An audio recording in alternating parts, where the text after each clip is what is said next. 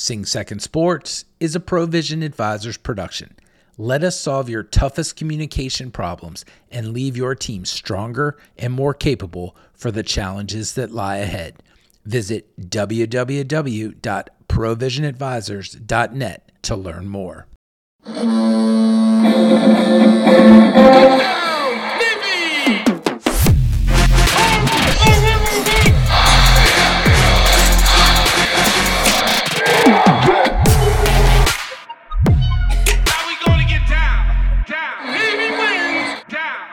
All right. Hey, ladies and gentlemen, welcome aboard another great episode of the Sing Second Sports Podcast. It is February. Yikes. A little bit of snow on the ground here in Maryland. Our snowless streak is ended, and Wags and I are here to bring you the Sing Second Sports Podcast. Bill Wagner of the Capital Gazette and Baltimore Sun newspapers, and I, as always, am John Schofield. Chris Cervello, class of 99, is our producer. So, Wags, this is our lacrosse preview segment. We're going to talk to Joe Amplo, the head coach of Navy Lacrosse.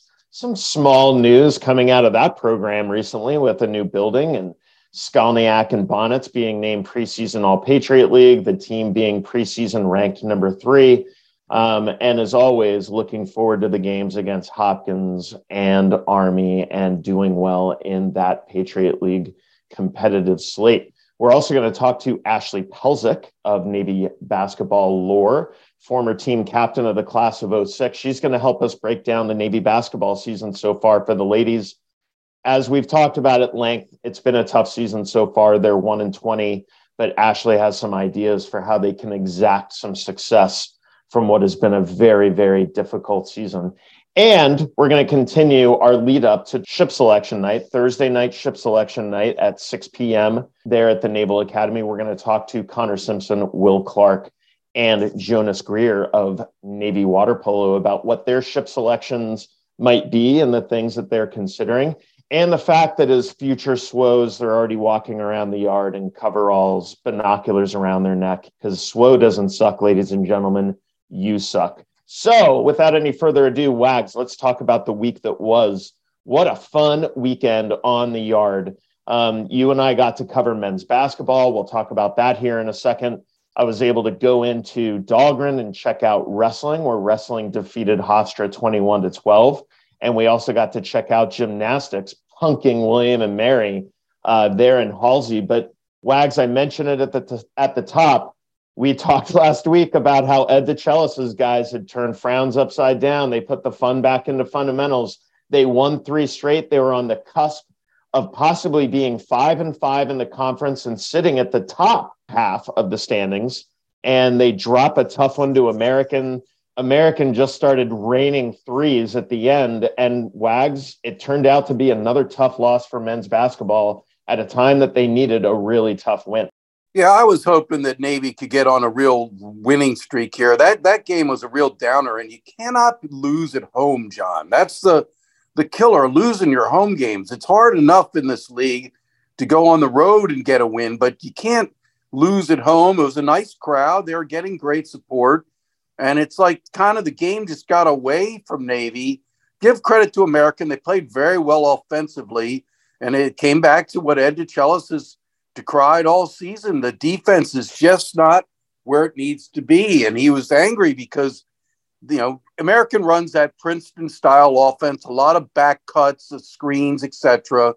It's designed to either get shots going to the basket or 3-pointers. And, they spent 2 days working on how to defend American, what they wanted to do. And Coach DeChellis felt like they didn't execute the defensive game plan. And American had 40 points in the paint. I mean, my God. And as Coach DeChellis said, our post players got schooled. And that's the bottom line. They gave up way too much. Matt Rogers, the inside guy for American, was 9 for 9 from the field, didn't miss a shot. But Navy is in crunch time now, needs to string together wins and move up into the top half of the standings. And that's why we had talked about this. That's why American hurt. And Ed even mentioned it in the post-game presser. We win this, we're tied with American at 5-5. Instead, American moves further up the standings and Navy down. So Very disappointing loss that game, John. We do have a quick update about men's basketball from last night. Right when Wags and I like to kick them when they're down, they surprise us and come back up. Led by Daniel Devers, 16 points. Navy defeated Lafayette 53-34 last night. Pillow fight. But in all honesty, 11 points allowed in the second half by Navy's defense. You know, like Ed DiCella says, and like Bill Wagner says when he writes articles about it, defense is the key with this team. Deaver had a great game. Yoder with an all-around game. 9 points off the bench for Christian Jones of Annapolis, but that was it. No other bench scoring. Not a whole lot of scoring at all, but enough for a 53-34 win. A really stout defensive effort by Navy, and just what they needed in order to come back from that really, really bad loss to America. Some other results from the weekend: women's tennis smoked Morgan State, dropping a 7-0 bagel on them. What a good result there. And then wrestling turned right back around on Sunday and beat Binghamton 19-18 in a really closely fought match, which reminds me, next week we are going to have Navy wrestling heavyweight Grady Grice on the podcast. We can talk to him about his successes this year and what his goals are going forward. He was named this week the NAAA Athlete of the Week. The last duel against Binghamton came down to Grady Grice and 21st ranked Corey Day. Grice ended up getting a huge win there, ends up flipping the script. Navy was down 18-16. Grice gets his win. Navy wins the entire meet 19-18. Congrats to him and Kerry Colat. We're going to talk to Grady Grice next week. But without any further ado, let's get to our interviews this week. We are talking to Will Clark, Connor Simpson, and Jonas Greer of Navy Water Polo about ship selection night. We're going to talk to them about their hopes and dreams in terms of home port, wink, wink, San Diego, California, and also, you know, where they're picking in the process and what is great about being a surface warfare officer. Spoiler alert, instant leadership. So without any further ado, let's talk to the seniors of Navy Water Polo about their ship selection night dreams. We are here with Jonas Greer, Will Clark, and Connor Simpson of Navy Water Polo. We've already bothered Will a ton this year as the co-captain. We had to put him on camera, put him on video. We haven't ever talked to Jonas. So Jonas, walk us through. The three of you are the only three water polo seniors picking ships. Walk me through your personal journey. Like, have you always wanted to be a SWO? How did it evolve when you got here? And what did you want to do in terms of career choice? Yeah, for sure. I mean, I think it's definitely been like a tumultuous 3-4 years. I think the nerves are starting to heat up, but I think all of us are pretty excited to go SWO. It's a great community, great culture, get to travel the world, great opportunities, great people to lead. And I think that's what we're all excited to do, is go lead like a division of sailors. The most immediate leadership, we've always said, even when I was a lieutenant running this, the most immediate leadership and the most flexibility you have, in my opinion, is going SWO. You're not stashed up at like Saratoga going to nuke school. You're not waiting for your primary to start in Pensacola for 3 years. You're immediately leading. You're getting your surface pin faster than any other, classmate of yours can really get a warfare designation pin, which then allows you to go to another community should you want, like laterally transferring to medical corps or JAG or public affairs, things like that. Connor, you've had 4 years here as well.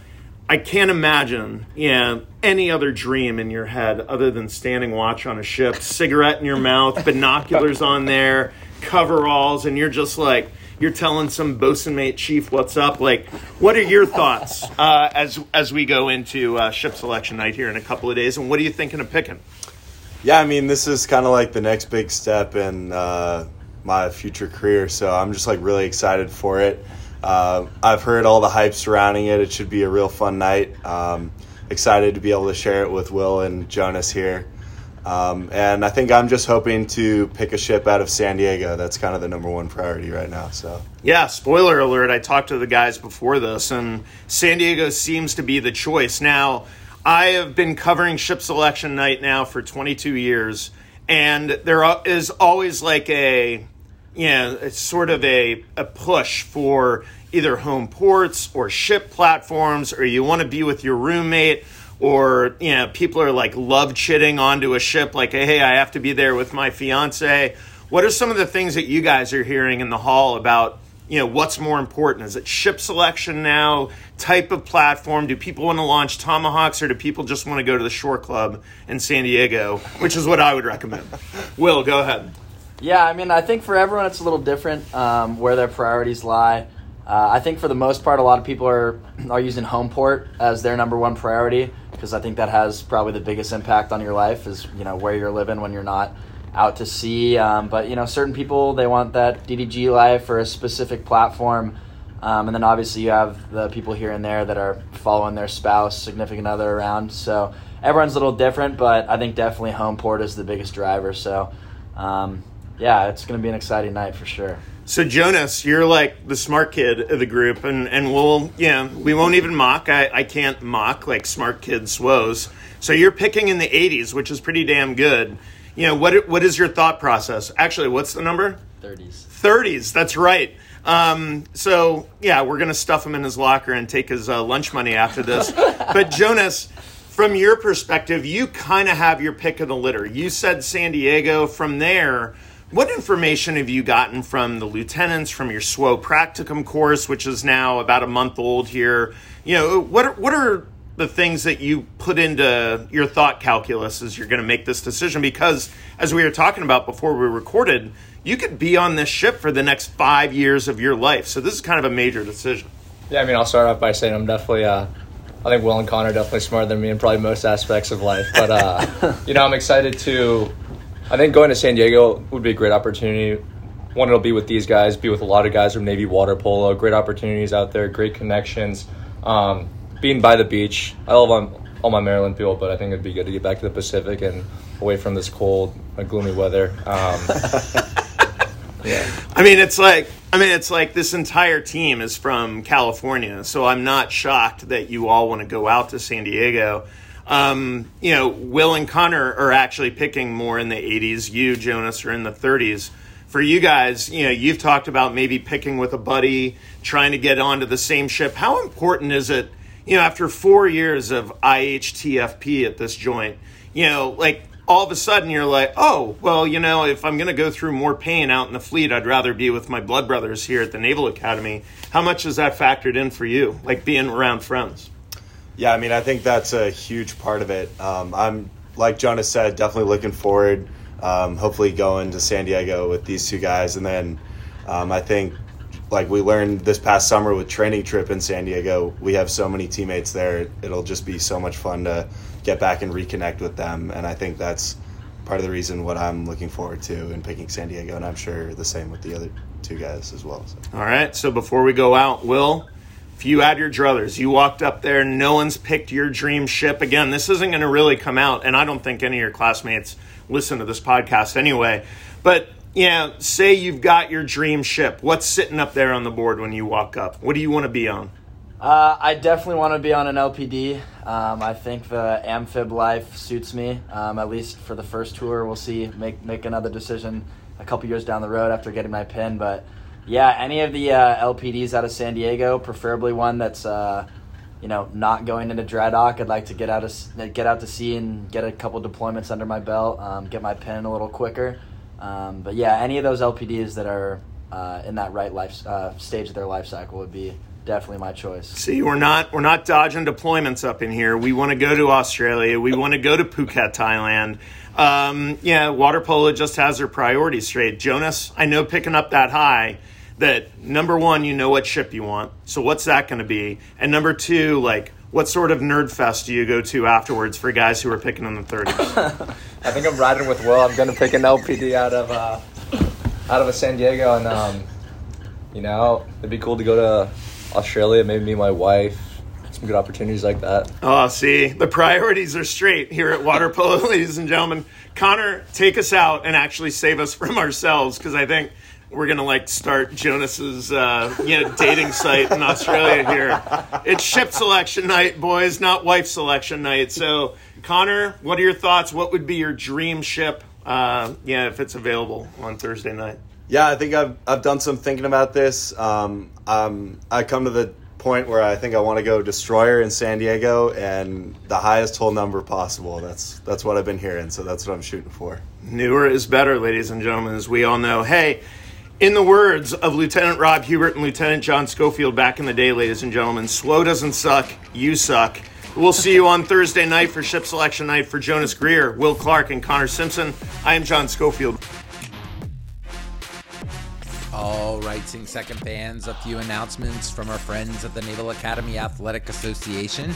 Speaking of men's basketball, the Navy men's basketball team returns to Alumni Hall Wednesday, February 8th for a 7 p.m. tilt with Bucknell.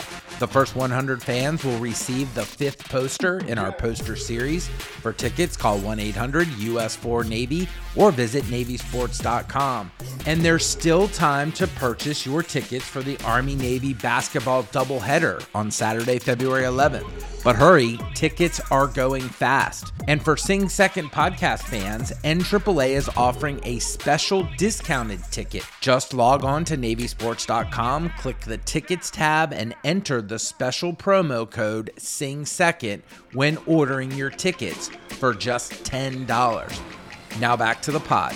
All right, awesome conversation there. Really have come to form some bonds this year with some of the water polo players. Great bunch of dudes, well coached by Louis Nicolau, of course, a graduate of this fine institution.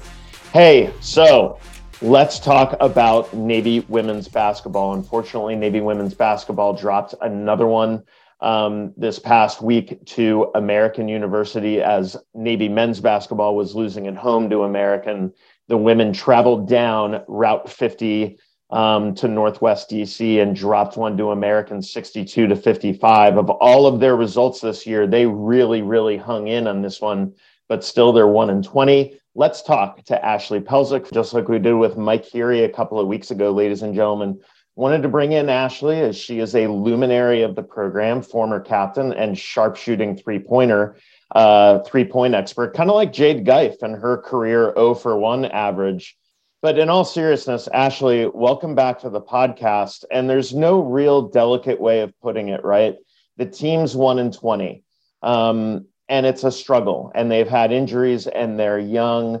From your perspective, someone who not only was involved in mentoring the team at the beginning of the season, which we talked about, you went to the BU game up there in Boston that they lost 84-41. How do you evaluate what's going on, and how do these girls put the pedal to the metal still to maintain motivation during a tough season? Yeah, well, it's good to be back. Thanks for having me. It's you said it absolutely right. There's no easy way to put it. There's really no, after watching them play recently, it's really hard to put my finger on what the issues are. I mean, I'm seeing a team of really strong players. There's definitely talent there. There's youth. We knew that going into the season. But we've seen that before in Navy history. Even the class 2 years before me, they came in as 5 freshmen and were fairly successful and continued to be successful. So I don't want to chalk it up to youth. Looking back on it today, I did some soul searching for them. And, they've had a really tough COVID rebuilding season. And I think that really carried momentum into last season. And what I kind of attribute it to is you've now got a senior class and a couple of juniors who really haven't been on a very successful Navy team. And I think there's something to be said for being a young player and having that seniority to look up to and understand, what does it take for the team to be successful? And I don't know that exists on the team right now. And it's, it's really not trying to be a hit on the seniors or anything like that. It's just, they haven't been the starters on a team that's been really successful at Navy. And I think that's the difference with the team this year. I think the bright side is you're seeing a lot of really, really great things from some of the freshmen. They're young, so they're figuring it out still. But they'll continue to build momentum, and I see a really strong future for them. Do I think it's enough to get them to any real serious contention this year?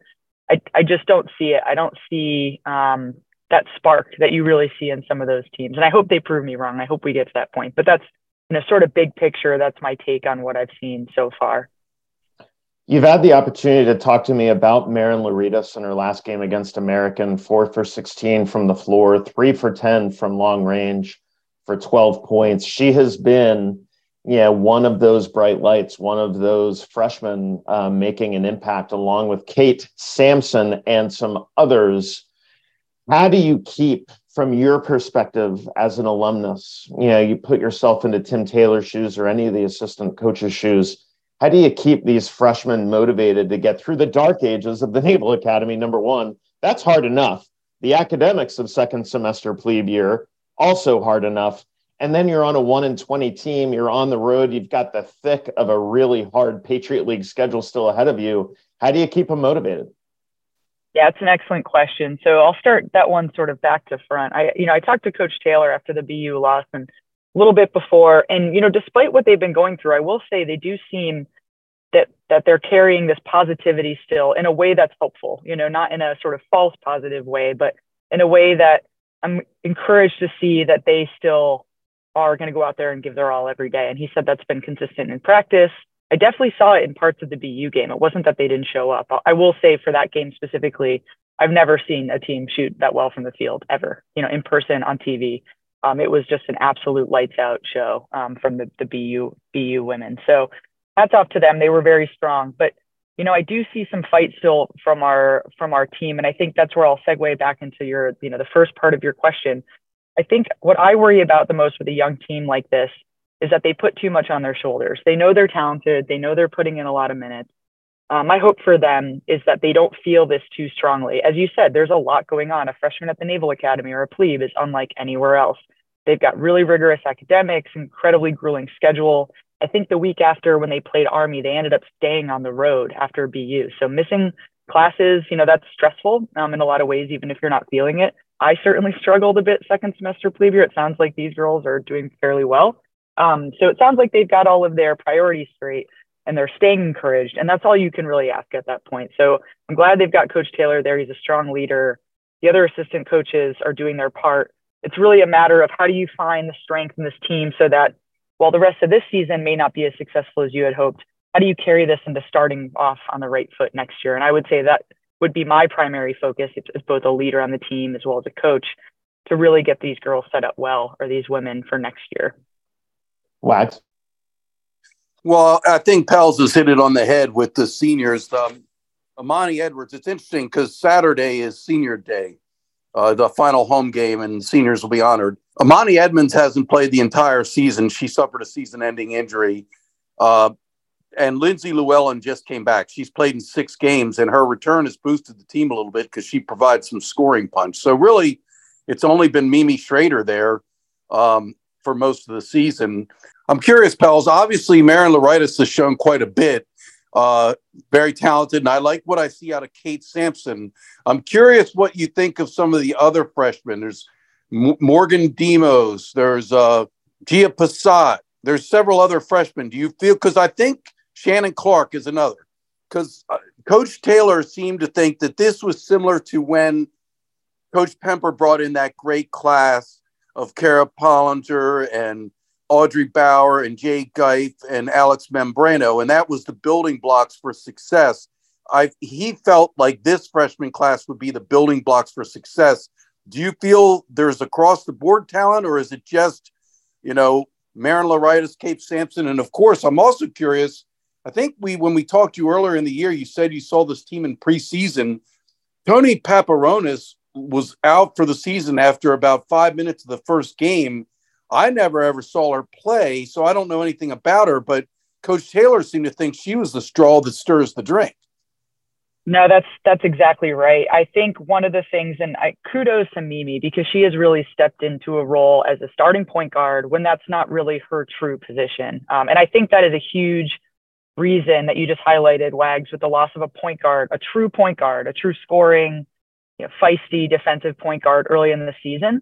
It's, again, not a slant at Mimi. She brings so many strong qualities to the team, and she's a very effective leader. That's just not her position. It's really difficult to do all of those things and play a position that's not in your most strongest comfort level. And so again, I think that's what's contributing significantly. If I had to put my finger on one thing, it would be that point guard position. Teams I played on at Navy, I think of, Courtney Davidson. I think of Lauren Skrell. The players I played with that were both the toughest on the court also expected the most out of their teammates. And they had a very good way of communicating that in a way that made you want to step up, whether it was defensively for me most of the time, or, just get in there, rebound. They held us accountable. And that's the second piece. I don't see that. I don't see that person that is just taking the team on their back, aside from scoring. I'm seeing that from Sydney Watts, seeing that from Marin, but probably in a way where they're trying to do too much. And I think that's making them less effective as players and as a team. I really personally feel when I watch Marin play that she is very strong. She is a big reason why this team has had some scoring success. But I think they're putting a little bit, not intentionally, too much on her. And I think that's in a way that's not allowing her to be as strong as she would be if they had that balanced point guard position. They're really one scorer away. They've got size inside. They've got, a fairly strong defensive team. They're just missing these one or two key players. And I do see a lot of hope for that for the future. And I do see some other freshmen that are contributing, specifically the ones you mentioned. They need some maturing. Kate's learning how to play with some of the other bigs in the game at this level, and she'll get there. She's very strong. But the BU game was a good show of we were weak across the board in that game. That was a really tough game. BU certainly outmatched us, every single position. To your point, Pels, I went and looked at the box score. In the second quarter, BU shot 12 for 19 from the floor, 6 for 9 from three. And then in the third quarter, they went 10 for 16 from the floor, 1 for 2 from three. Over 60% shooting, to your point. They really shot lights out. Before we let you go, Pels, because I know you got to go, if this team's 1-20 and you're looking at the dark ages, you're looking at all these things we were just talking about, how much are you just circling the February 11th Star game against Army as your Super Bowl? Or are you still trying to play Patriot League spoiler? I know what Coach Taylor would say, but you as a player, is it just about punking Army at this point and getting on to next year? I think both are possible. I think you really have to take the rest of the Patriot League schedule very seriously as a build-up to Army, because Army's going to come into that game wanting to win the Star badly. Army in general has really come back from the Star game failures that they had last year, and I don't think this is any different. I think that was probably a huge priority at Army and at West Point, if I had to guess, from their entire athletic department on down. So I would say that it's imperative that they do well and show some level of improvement in the remaining Patriot League games in order to beat Army. And I think both are true. And I think they'll focus on both. Ladies and gentlemen, that was Ashley Pelzik, class of 06, friend of the pod and great basketball analyst. Again, Pels, welcome back from your world travels. And thank you for being our voice of reason with women's basketball. Hopefully we'll see you back down in Annapolis soon. I have all of Jade Geif's gear here for you. From her number retirement ceremony. But again, we'll bring you back as the season ends to do the season recap. But thank you again for doing what you do for the Naval Academy and for the women on this team. Hey, it was my pleasure. Thanks for having me. All right, ladies and gentlemen, that was Ashley Pelzik. We're going to go to break. When we come back, we are going to talk to Joe Amplo of Navy Lacrosse. This is Sing Second Sports. All right, Sing Second fans, you just heard John and Ashley talk about how important that Army-Navy game will be. And as we mentioned before, it is not too late to get those Army-Navy tickets, but you need to hurry because they are going fast. Don't miss out on one of the best rivalries in sports to hit the hardwood. And for Sing Second fans, you get a special $10 ticket deal to go to both games in the doubleheader. Just log on to NavySports.com, click the tickets tab, and enter the special promo code SINGSECOND to get those $10 tickets. Also, don't forget, NAAA has lined up a ton of exciting halftime performances in February. Join them on February 11th as the Firecrackers jump rope team performs at halftime of both of those Army-Navy games. And then on February 18th, watch as Bill and his mascot friends play in a game of pickup basketball during halftime of the Loyola contest as part of Mascot Mayhem. And finally, watch the world-famous ex-Pogo Stick stunt team perform at halftime of the game on February 25th against Colgate. For tickets to these games and to make sure that you don't miss out on any of the halftime fun, call 1-800-US4-NAVY or visit NavySports.com. Now back to the pod. All right. Awesome conversation with Pels. Here is, ladies and gentlemen, our conversation with Joe Amplo, the head coach of Navy Lacrosse. When we are done with that interview, Wags and I are going to do our own preview of what to expect from Navy Lacrosse this season. Here's Joe Amplo, the head coach. So happy to have Joe Amplo on the pod. Coach, first of all, walk us through how your offseason was and what is your outlook for the 2023 campaign, where you probably have a lot of high expectations. Preseason rankings, they're nice for people to talk about, but quite frankly, they don't mean anything. You know, the season's going to start here on Saturday, and we're going to find out who belongs where eventually. We are excited, though. I think there's a ton of potential with this group.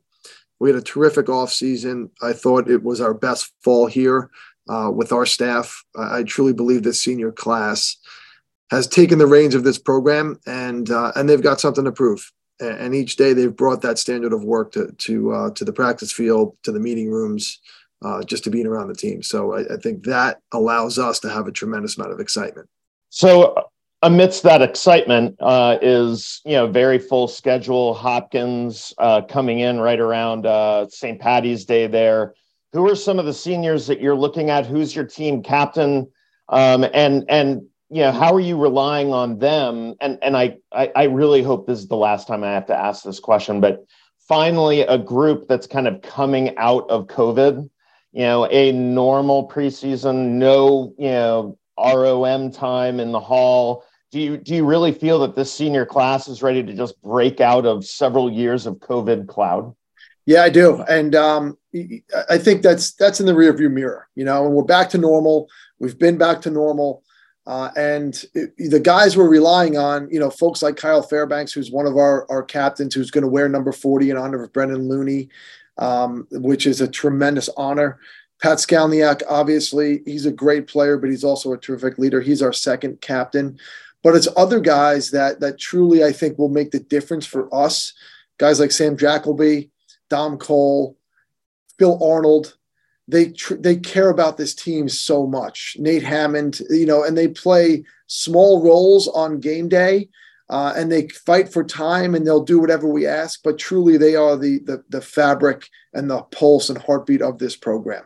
What a special event, and I chronicled it or I watched it on social media. The bestowing of the number 40 jersey at Arlington National Cemetery.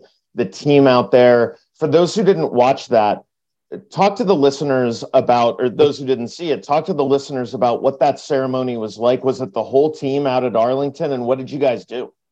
Yeah, it was the whole team, and it was the highlight of a day-long kind of team-building event down in D.C.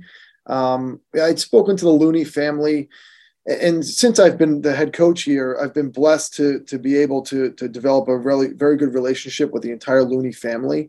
And in the past, we've done the awarding of 40 in a more private individual ceremony, but I felt like something was missing. We have this opportunity to go visit Brendan. It's not far. It's not inconvenient. So I wanted to be able to bring the team there, and I asked the Looney family if they would be okay with that, and they jumped at it. They were excited, and both the girls were there. Mr. Looney was there. Obviously, Billy and Steven are serving our country and doing some things that they couldn't get to, but it was a terrific event. And I don't say event. It was a great moment. It was a great moment for our team to express gratitude, appreciate the position that they're in, understand sacrifice, and really put things in perspective, and also honor the legacy of one of the greatest players and teammates this institution has ever seen. An incredible legacy it is, for sure. And I just so appreciate how much you've reached out and tried to make that a part of the fabric of this lacrosse program. This lacrosse program, ladies and gentlemen, kicks off against Mount St. Mary's on Saturday, February 4th at noon. Would encourage you to come out to Navy Marine Corps Stadium, but coach some X's and O's. You got to scrimmage what a lot of people think is the most mega team in many, many years in terms of Virginia. Although a friend of mine, John Tillman in College Park, would have something to say about that. But whether it's College Park or Charlottesville, we're talking about teams with still 5-6 year seniors, transfers, guys who should basically be playing in like Major League Lacrosse or the PLL. What was that scrimmage like, without giving away any trade secrets? What was it like competing against the preseason number 1 ranked team in the country? Look, it's a great opportunity. They are extremely talented. Traditionally, they're one of the more athletic, if not the most athletic team in the country. They give teams fits in a lot of different ways, and they have experience. They have the highest of expectations. They've got the most experience, and quite frankly, maybe the most talent on paper for any team. So we knew it was going to be a challenge. And going in, our goal was just to be able to compete, find moments of success, understand there's going to be moments of failure, but really walk away from that scrimmage saying we've grew as a team, we proved something to ourselves with our potential, and we're going to learn from the mistakes. And that really was what happened. There were moments of success, more moments certainly than last year when we scrimmaged those guys. And not just for the guys who we would put out there first. As we started to sub, each lineup provided glimpses of, okay, there's something here, and also moments of, oh man, what are we doing? But that's typical when you're playing Virginia or any team at this point of the year. It's still early, but I think the positive is everybody who stepped on that field showed something to us, and we've just gotten out of we have to capture that potential and put it together for 60 minutes. One of the players is going to help you put it together for 60 minutes in 2023 was the starting quarterback in the Army-Navy game. Talk to us a little bit about Xavier Arline and how you think you're going to manage his load this year on top of him, as we talked in the last pod about him participating in spring football. And I made a joke like, hey, the guys from the era of Jimmy Lewis and Phil Henderson and all those dudes who double sported it and then asked for seconds and thirds, they kind of think that that's just normal operating procedure. We haven't seen that here in a while. Talk to us a little bit about the process and how you guys are going to manage this together. Well, first of all the credits goes to Xavier because he's truly grown into a mature midshipman. First of all, he's got a handle on this institution. He's got solid footing in the classroom. He's a presence within his company. And I think that's allowed him to be able to focus on being the athlete he wants to be. I think his success at the end of the semester in football kind of gave him a glimpse to the confidence that he knew he had inside of him. And he stepped into the lacrosse operation with, truthfully, just a different presence about him. He's been extremely engaging. He's been healthy, which has helped, right? He's been at every single practice. So his health, which was in question last year coming to us, hasn't deterred him from jumping with 2 feet into our operation. And he's been extremely present. But also I just sense this tremendous amount of maturity from him, different than last year. And I don't want to say he was immature last year. I just think he didn't know. He didn't have an understanding of what playing 2 sports at the academy was like. He had no idea about college lacrosse. He's coming off an injury in football. So there were a number of different challenges. Now he's got his head right where it needs to be.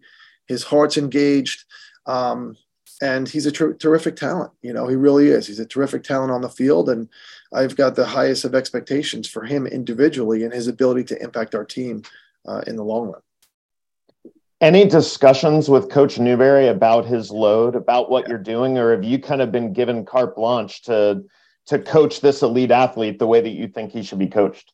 I am smart enough to know, as dumb as I am, I'm smart enough to know how important Navy football is. And we are their biggest fans.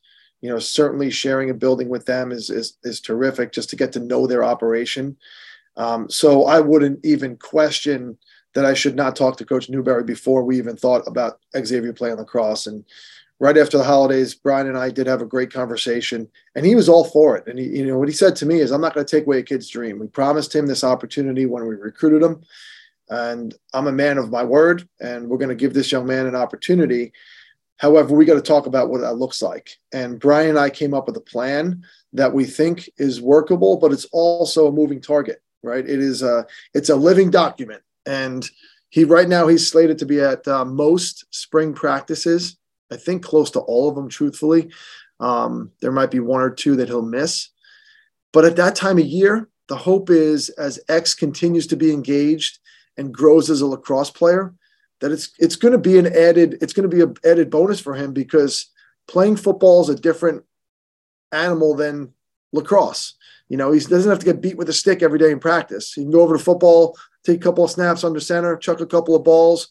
Hopefully they put a red jersey on him and keep him safe. But I think it's going to be, we're looking at the positive of it. It's not about he's not going to be with us for those days. It's more about, hey, he's got this opportunity. He's going to get some rest from lacrosse. And we just got to be mindful, that there's some wear on the tires and there might be a limit to what his body can handle. So we just got to look for those warning signs. Well, Coach, I think we should fire Eric Catani and Keenan Reynolds from the Navy Football Podcast. You and I could definitely go in there and do it, with our knowledge of the game, chuck a few balls, get under center. Let's do it. Honey, chuck it, get under center, snap it, pitch it. I mean, we got it,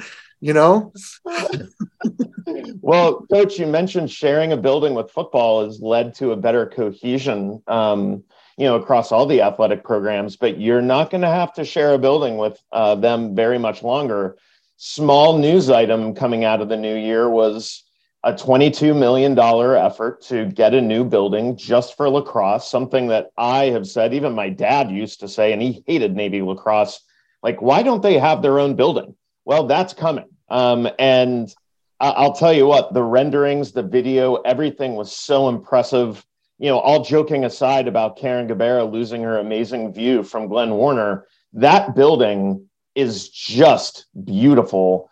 Talk to me a little bit about, when you were first informed about this effort, what your contributions have been and what you think this will do to change the game for Navy lacrosse. Well, I appreciate you saying all those things, and I agree with you. It is it's a monumental moment for us to get that out to the public.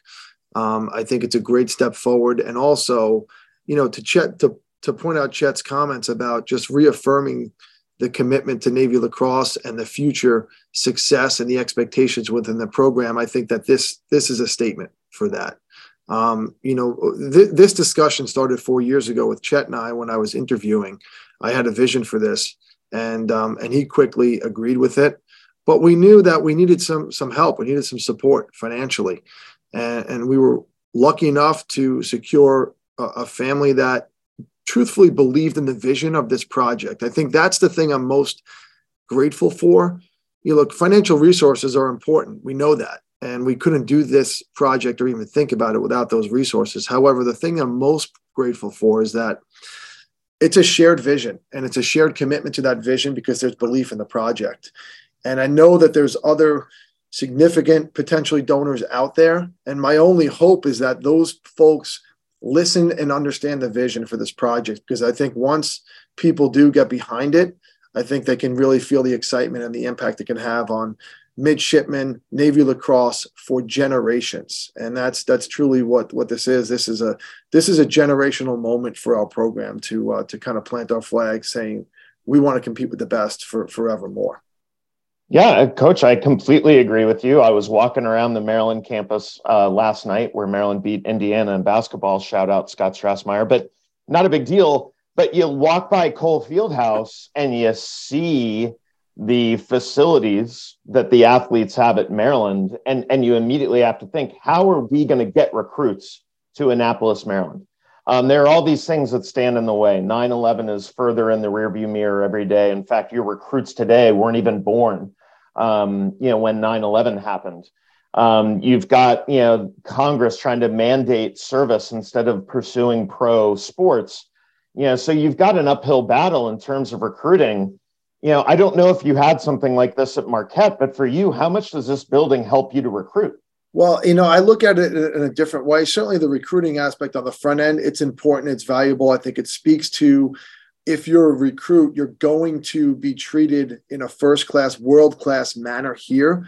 But more, I look at it in terms of development. And regarding this building, every detail was thought of in just simply how do we develop our midshipmen at a faster rate than our peers? Because we have to do that. We're in the business of recruiting, but the business we have to be best in is player development. When those young men get in the door, we have to develop them at a faster rate than our peers if we're going to expect to have the highest expectations in our sport. In order to do that, we have to give them the resources necessary for strength and conditioning, for recovery, for team building. If we want to build a great team, we have to look for intimate, different ways to build team and gather and leverage that. And that's what this building does. It answers all of those questions.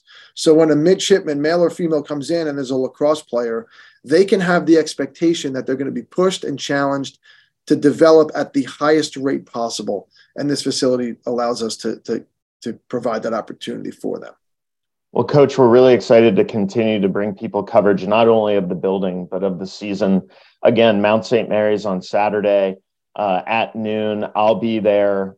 Can't wait to see the season kick off like that. Coach, any last words? You know, your players are going to be picking ships tomorrow night on ship selection night. They got their envelopes in November. You've had a couple of seasons now to watch these players go through the process that you just described and go out into the Fleet and Marine Corps and make a difference. You know, as you talk to the listeners about how special your job is, what are your thoughts about 2023 and how great a place the Naval Academy is? I mean, look, like tomorrow night is one of the highlights of the year for us. Just as service selection is one of the highlights, and probably the biggest highlight will be us visiting Arlington a couple of weeks ago. But I do think that there's a long list of tremendous moments that this team is going to share and also be able to share publicly. And my hope is that as the season continues, this bandwagon around Navy lacrosse just gets bigger and bigger, because this group is going to make you proud. I think you're going to really enjoy cheering and rallying around them as the season continues. We'll be a part of that megaphone, Coach. Ladies and gentlemen, please contribute to this effort to give Navy lacrosse the best facility, the best building on the yard. Right now, it looks pretty sweet. Coach, thank you so much for your time, and we can't wait to talk to you again as the season goes on. Good luck. Thanks, buddy. All right, ladies and gentlemen, Joe Amplo, head coach of Navy lacrosse. We're going to go to break. When we come back, Wags, Chris, and I will bring this out. This is Sing Second Sports. All right, Sing Second fans, one last set of announcements from NAAA. As you just heard John and Coach Amplo talk about, we are ready to start lacrosse season, and Navy men's lacrosse tickets are on sale now. Join us at Navy Marine Corps Memorial Stadium all spring long as the men's lacrosse team plays host to 8 exciting home games, including matchups with Army and Johns Hopkins. For tickets, call 1-800-US4-NAVY or visit NavySports.com. Now back to the pod. Okay, ladies and gentlemen, we're back. Awesome conversation with Coach Amplo. Wags, let's go to you. You are writing the preview for Navy lacrosse as we talk, actually. And ladies and gentlemen, if you want to read the best Navy lacrosse preview out there, you can look for Wags' story in the Capital Gazette. It'll probably run in the Baltimore Sun as well, as it will be the most encyclopedic preview of Navy men's lacrosse. Wags, over to you. We talked to Amp. You heard from him. How do you replace Nick Cole? He's really excited about the seniors and the co-captains this coming year. The ceremony to bestow Brendan Looney's jersey, and the new building. For you, beyond those really nice things, the X's and O's, how does this team get to the NCAA tournament this year and possibly win the Patriot League? Preseason ranked 3rd. How do they go postseason ranked 1? Well, I think this is a very important season for Navy lacrosse. This is the 4th year under head coach Joe Amplo. Obviously, he took over in a COVID year, which was very difficult. So in his inaugural season of 2020, Navy only played 6 seasons. So that was almost basically not a season. Then the last 2 seasons, Navy's played good lacrosse, had winning records, but made the Patriot League tournament, which is positive, but lost in the Patriot League quarterfinals, both 2021 and 2022. I feel this is an important year to take the next step, both within the Patriot League and nationally. I'd like to see Navy ranked in the Inside Lacrosse media poll. They've got the talent. This is the most depth, talent, and experience that Coach Amplo's had since he's been here. And you mentioned Nick Cole was a lone starter that Navy graduated. He's a tackman, but there's plenty of talent coming back on attack. We've talked all about Xavier Arline, and I know Coach talked about him, but there's other good attackmen. Henry Tolker was a lefty shooter, kind of like a sniper, a catch and shoot guy. He's a very good player. John Jaros, big boy out of Severn School. He's started a lot of games on attack, and they've got a freshman that they love. He's a Southern Anne Arundel County resident, went to St. John's College, which is now a powerhouse in lacrosse, John. Out of nowhere, St. John's in D.C. might be the top program in the Baltimore and D.C. areas overall, but this Mac Haley kid is legit, and he's pushing Tolker for a starting spot on the left side. He's a very dynamic attackman, whereas Tolker's more of a catch-and-shoot guy. Mac Haley is a dodger, and you always want as many dodgers as you can get out on the field. They're talking about running Tolker out of the midfield box and having him play some midfield because that's how good Haley is. They want to get him on the field. And then you've got a powerhouse first midfield returning, led by Skalniak, the All-American, but Max Hewitt and Dane Swanson are very good as well. And Navy returns the defense entirely intact. Jackson Bonas, the other All-American, is the leader, but, you got Nick Lakowski, the guy wearing number 40 that you mentioned about the Brendan Looney. Kyle Fairbanks. Yeah. What a tough kid that is. When you saw the video of him at Arlington Cemetery getting the jersey, that's a kid I want suiting up as a long stick midi and a captain. That's for sure. Absolutely. And they return short stick D midfielders. Henry Rentz is got another Severn School kid, a local. He's one of the shorties. So they've got a lot of talent coming back. Zach Schneider, long stick midfielder. I mean, they're loaded. And then Coach is talking about they've got a returning goalie in Pat Ryan, but Coach is saying that this freshman, Dan Daly, is pushing Ryan. And this weekend, which Navy opens with 2 home games, Mount St. Mary's on Saturday, and that's a payback game because last season, Mount St. Mary's came to Navy Marine Corps Memorial Stadium and beat Navy, and it was a very decisive win, and Mount St. Mary's was calling it the greatest win in program history. Never had beaten Navy. So you got some payback on Mount St. Mary's. And then Sunday, and this is very rare to play back-to-back in college lacrosse, but they're playing Queens, which is just moved up to the Division I level. It's a program led by one of Joe Amplo's former high school and college teammates. And so Joe's kind of doing the coach a favor and giving them a game because Queens, as a new Division I program, is having a hard time getting games. So I think you're going to see Dan Daly, the other goaltender, immediately this weekend.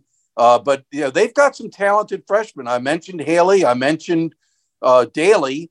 And Coach Amplo, he has 2 guys on the second midfield that are freshmen. So they've got a good young class. But I really feel, John, this is a critical year for Navy to take a big step forward. So taking that big step forward, of course, is dependent on their success in the schedule. They get to go up to Hofstra, host Manhattan, and after that sort of spate of New York team matchups, they get to play High Point, where maybe Zach Overend, the freshman from Annapolis, Maryland, might get some time between the pipes. But then, Wags, it's kind of right into the thick of the Patriot League season. Lehigh, Colgate, those aren't the top 2 teams, as are Boston University and Loyola. And I don't remember ever Charlie Toomey and his team not being preseason ranked number 1 in the Patriot League.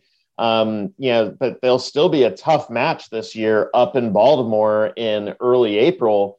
And then you've got like the Hopkins game in the middle of the year, a road trip to Villanova. Circle the games for the fans here, Wags. What are going to be the tough matchups and what's going to be the must-see stuff other than St. Patty's Day under the lights against Hopkins? Well, you mentioned it. Loyola, number 1. I mean, they are the pace setter in the Patriot League. That ever since Loyola joined the Patriot League, they have been the dominant program. So, to be the best, you've got to beat the best. And so you've got to prove that you can beat Loyola. And that game is on the road up there at the Ripley Athletic Complex in Baltimore, so you got to beat them on the road. Obviously, Army on April 22nd under the lights, John, at Navy Marine Corps Memorial Stadium, 7 p.m. start. Lehigh has been very good program. As far as the non-conference, it's not a real sexy schedule. Mount St. Mary's, Manhattan, up at Hofstra, obviously there's some intrigue there because that's where Joe Amplo played at Hofstra. So that'll be a homecoming for him. At High Point, that's a return game for High Point playing here. So not a whole lot of sexy non-conference games. And then, of course, Hopkins, another Friday night lights, 7 p.m. game against the Hop. So I'm looking forward to that one. But, I think Navy has a chance to do something this year, John. Yeah, and as we talked about with Coach, this team getting on an upward trajectory would match up really well with the positivity coming out of this announcement for the new building. I know that you wrote about that in addition to writing about Sid Abernathy's much-deserved entrance into the Chesapeake chapter of the National Lacrosse Hall of Fame. So great stuff happening in lacrosse. Wags, before we go out, any last predictions or last observations on lacrosse and what else you're looking forward to this week? Well, first of all, you mentioned Sid Abernathy being inducted into the Chesapeake chapter of USA Lacrosse Hall of Fame. I want to thank Coach Amplo for purchasing a table on behalf of Navy Lacrosse and coming personally. I mean, that's a class act. Sid Abernathy played at Navy in the late 1970s into early 80s under Dick Slaza. And Dick Slaza was unable to attend. He's still living, but he's health is limited, so he couldn't travel to Annapolis. But his son, Steve Slaza, came up to represent his father and sat at the Navy table with Coach Amplo. And a lot of former Navy players from that era, Jeff Johnson, who we had on the pod a few weeks ago, was there. So very, very nice turnout of Navy lacrosse supporters to, feat Sid Abernathy on his induction. I'm looking forward to seeing lacrosse. I want to see how Xavier Arline looks. I want to see how this team overall performs. I'm going to go to both games this weekend. And you got senior day for women's basketball, crossing the fingers that they can win on senior day and send those seniors out. I'll be interviewing the seniors and talking to them about their experience. It's been a very odd 4 years for these seniors with COVID and a coaching change. They've been through a lot. And then obviously this season of struggles. So senior day, hope the Navy women's basketball can send their seniors out right. And then, wrestling had its senior day. And you mentioned we're going to have Grice on, and he had the big win against Binghamton, kind of sealed the match there. So sorry that we missed the senior day for wrestling. Should have recognized that in the paper with an article. Yeah, and for clarity, ladies and gentlemen, Wags mentioned that it is senior day where we're honoring the senior class of Navy women's basketball. It will not be, however, I'm talking to you, fair weather fans, your last opportunity to see Navy women's basketball at home. They're just doing senior day on Saturday because it's a Saturday. The next Saturday game at home against Army, you certainly don't want to distract from that in the Star game. And then you have a chance on Wednesday the 15th to see Lehigh come to the Alumni Hall. And also on Wednesday, February 22nd, American comes in. And lastly, to close out the season, Wednesday, March 1st, Navy women's basketball hosts Lafayette. So plenty of opportunities to come out here and support the ladies as they try to turn frowns upside down, ladies and gentlemen, but definitely try to get out there this Saturday for senior day and tip your caps to the ladies. For Bill Wagner and Chris Cervello, I am John Schofield. What a great pod. Thank you to Joe Amplo for talking to us about lacrosse and Ashley Pelzick for talking to us about women's basketball, and good luck to the water polo boys as they pick their ships. I'm John Schofield. We'll see you next week. We're out.